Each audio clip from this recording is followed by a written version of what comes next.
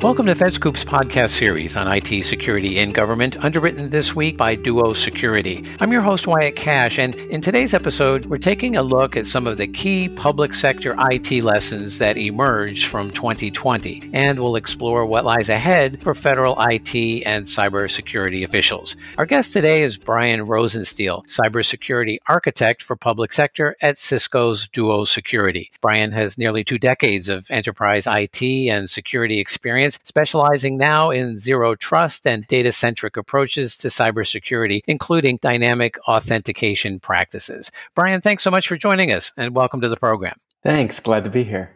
Well, Brian, I think you'd agree very few people a year ago at this time could have predicted the tidal wave of changes that were thrust on federal agency IT departments in 2020. Let's start with the massive shift of federal civilian and defense employees who suddenly needed to work from home. From your perspective, what were the biggest security lessons that shift brought to light in 2020?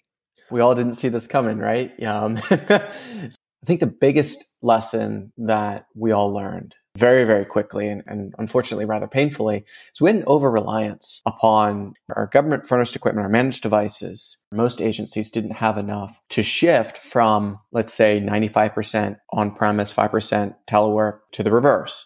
And that left a massive shortage out there, which then resulted in a lot of security concerns about, well, we weren't designed to allow people to use an unmanaged device from an offsite network that we have no control over. So we don't actually know how we can trust these individuals to gain access to the resources they need in order to be able to perform the work and duties that are required. The second half of that, from the administration standpoint, is it was never thought that we would allow privileged access externally. I mean, we had set some of it up, sure, for certain things, but there were other things that was always assumed, well, those administrators will be here. And suddenly we needed to make it so that they didn't have to be. In some ways, we were successful for certain types of administrative duties. Early on, we were able to make that shift. And as time progressed, that was able to happen more and more. But even today, there are a contingent of federal workers who every day they throw on their masks, they go in to work, and they keep the lights running. And that's something that I think we're going to have to look back on it and figure out how we can get around that kind of reliance. And there will be certain things that will always require that in-person administration, but I think we can do a better job there. And I think these 2 points really were illustrated from a reliance on connectivity to resources, where we assumed, hey, you were going to be on a network. So that meant we had to have VPNs. Well, when the supply chain got limited, right, because we didn't have the manufacturing plants to build those VPN devices that were needed in order to establish those secure connections, and people didn't have the bandwidth and they didn't have the devices in place to handle those numbers of workers, that was a real shortage. And we realized, okay, reliance upon VPN the way that we have in the past was not going to be scalable. How do we operate in this world when we can't just go and get those devices and plug those in? And then the other part about this was that authentication. We suddenly started seeing reliance upon traditional means of authentication were not going to work in this new, almost complete telework environment. And that fundamentally changed the way that we approached how we're even going to gain access to systems and data. So yeah, a lot of lessons that were learned very quickly, and some of which that we're still dealing with today and still learning as we progress forward. Well, some good news at one level. Agencies, of course, were already taking steps to migrate parts of their IT operations to the cloud, and those steps certainly made it easier to adjust to the impact of the pandemic. But what would you say were 1 or 2 other key lessons that agencies will take away from 2020 and need to continue building on as we head into 2021? Yeah, that's right. I mean, we had steps in place. We were making progress and march forward towards this modernized IT environment where we have more reliance on cloud technologies. What we started to realize, though, and we were realizing this before these events occurred, but what ended up happening is we had a giant spotlight placed upon various elements. And one of the ones that I just touched on was authentication. And really the spotlight that was placed in that aspect was on identity itself. You know, we kind of learned the hard way of what identity actually meant So for a lot of us, it was just when we thought of identity, we thought of, hey, who's the person behind the keyboard, right? Same thing as a social security number, a driver's license, right? We thought that that was identity. And we started realizing this concept of digital identity and how that's so much more than just that individual. Where we started realizing, okay, digital identity is actually a combination of elements. Sure, it's that person behind the keyboard, but it's also what account they're using. Is it a privileged account? Is it non-privileged? What devices are they trying to gain access to the resources from? If it's not a managed device, let's make sure that we can actually do a security posture, a health assessment on that device before we're going to allow it to gain access to a resource, right? Those types of elements all combining together, including the authenticator itself, that made up our digital identity. And so we started very quickly broadening our view to more holistic standpoints. And the other lesson learned, and I always try to be a little bit positive as I can, but I think this one is duly earned. We learned we can function in a almost complete telework environment, and not just for a couple of days, but for months upon months, and do so in a way where the work is still able to be accomplished. And I think that's a real testament to the flexibility that we had placed before these events occurred, and then our ingenuity and flexibility that we very quickly relied upon once it happened. So, I think that's good. And I think telework is here to stay, and we'll only continue to kind of strengthen our security posture around it and allow our workforce to be that much more flexible and dynamic. Well, let me drill down a little bit more into security. You've spoken regularly in recent months about the importance of authentication and authenticator strategies.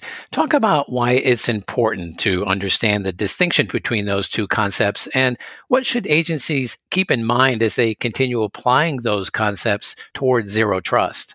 Yeah, I think my favorite tagline is the strength of your authenticator is not equivalent to the strength of your authentication. And that's a lesson that we learned kind of the hard way. So, I look at the last 10 years, authentication was all about building the strongest authenticators possible. And I look forward, and the next 10 years is going to be about smarter, stronger authentication. So people will say, and kind of what you were asking, well, what's the difference between authenticator and authentication? Aren't they the same thing? Well, they're actually not. So an authenticator is going to be proof of possession of something. You either know something, you either have something, or in the case if you're using a biometric, you are something, right? So if we break down a password, it's proof of possession of a memorized secret, right? If we look at PIV and CAC cards, it's proof of possession of a private key. You access that private key through the use of a PIN on that card. That's that memorized secret too. So it's actually two authenticators in one. But all of these are predicated upon just being static in that authentication scheme.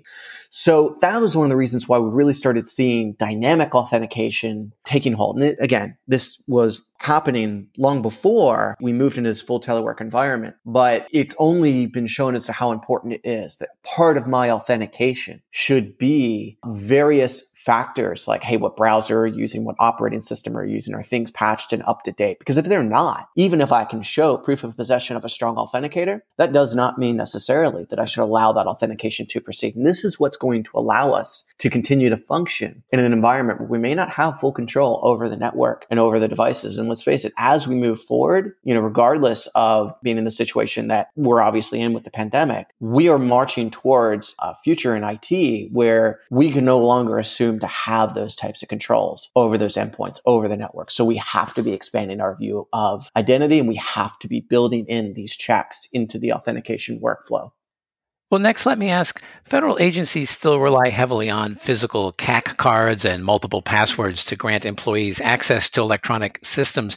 How far are we away from the day when federal agencies can literally think about killing the password and embrace more modern forms of authentication?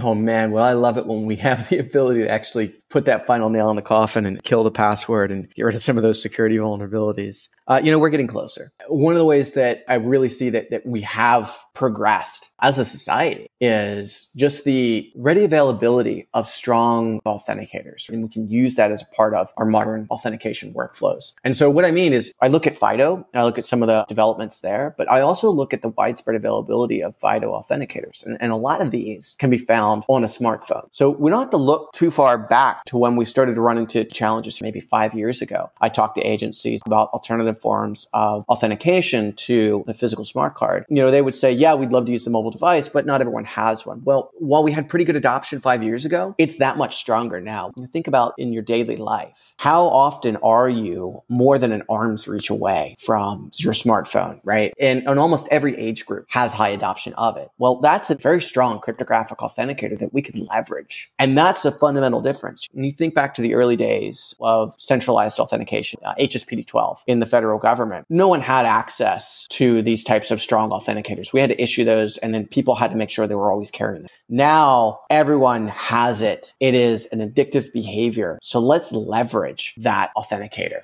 Now, in order to be able to do that, we have to have policy that matches. We have to make sure that we have guidance from NIST allowing for ready adoption. We're starting to see those changes. And we need to make sure that we have OMB memorandums that allow us to leverage FIDO authenticators, alternative authenticators to the smart card to be able to take full advantage of those. And I think until we do that, we're still going to see the password around. Biggest area for this is shared admin accounts. They don't mix well with PKI. Local administrative accounts don't really work well in a smart card environment. So we know that we have these pretty big gaps. We can fill those today with other authenticators and put that within our stronger authentication workflow. We just have to make sure that we have the right policy and guidance to allow us to do it.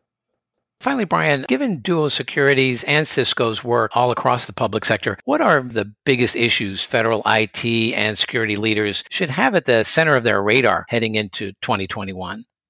Yeah, and obviously I'm a little focused on the authentication side, but I think rightfully so, right? That's the tip of the spear of anyone's cybersecurity strategy. First thing we have to do is we have to stabilize our authentication. What I mean by that is right now we kind of have a patchwork across the federal government of different authenticators, even within the same agencies. There's one particular agency that I'm familiar with that has no less than 4 different authenticator issuance systems for their unclassified system alone. They've got, their PIV issuance system. They have another issuance system that they're using for employees that aren't PIV eligible. They've got some foreign nationals from kind of a global mission. And they have a mobile device issuance system for those who have a PIV and one for those who don't, right? So that is a lot of administrative overhead just from an authentication standpoint. And now you have to have all of your different applications being able to support those. And that is a challenge in and upon itself. So what we need to do is collapse those down into kind of centralized authentication policy engines that are going to allow us to have a diverse set of authenticators depending upon different needs and different allowances for issuance of authenticators. The other thing we need to do is proper risk assessments for applications and doing that from a data-centric approach. So we learned during 2020 that applications don't need to be protected at the same level. We kind of knew that before, but we took for granted that everyone was on site on the same network. Well, the reality is that there is a difference in sensitivity of data. And we are seeing lots of initiatives. We're seeing it with CMMC. We're seeing a little bit with CDM. We're all across the board about saying, even within TIC 3.0, the way that it's talking about decentralizing and building in trust zones, we can have data protected at different levels based upon the sensitivity of that data. And I think that's going to be important moving forward. And that's going to allow us to continue this march towards zero trust. We could have an entire session just talking about the different steps towards it. But the reality is everything we've been talking about today, these are the building blocks of moving towards that zero trust world that's going to be so critical as we move into the future. Well, you're right. We could spend a whole other episode just on some of these building blocks of zero trust, but I'm afraid we're going to have to leave it there for today. Brian Rosensteel, thanks so much for joining us to talk about some of the key security issues federal officials need to take away from 2020 and giving us a glimpse of some of the most important things that now lie ahead. Hey, well, thank you. It's always a pleasure.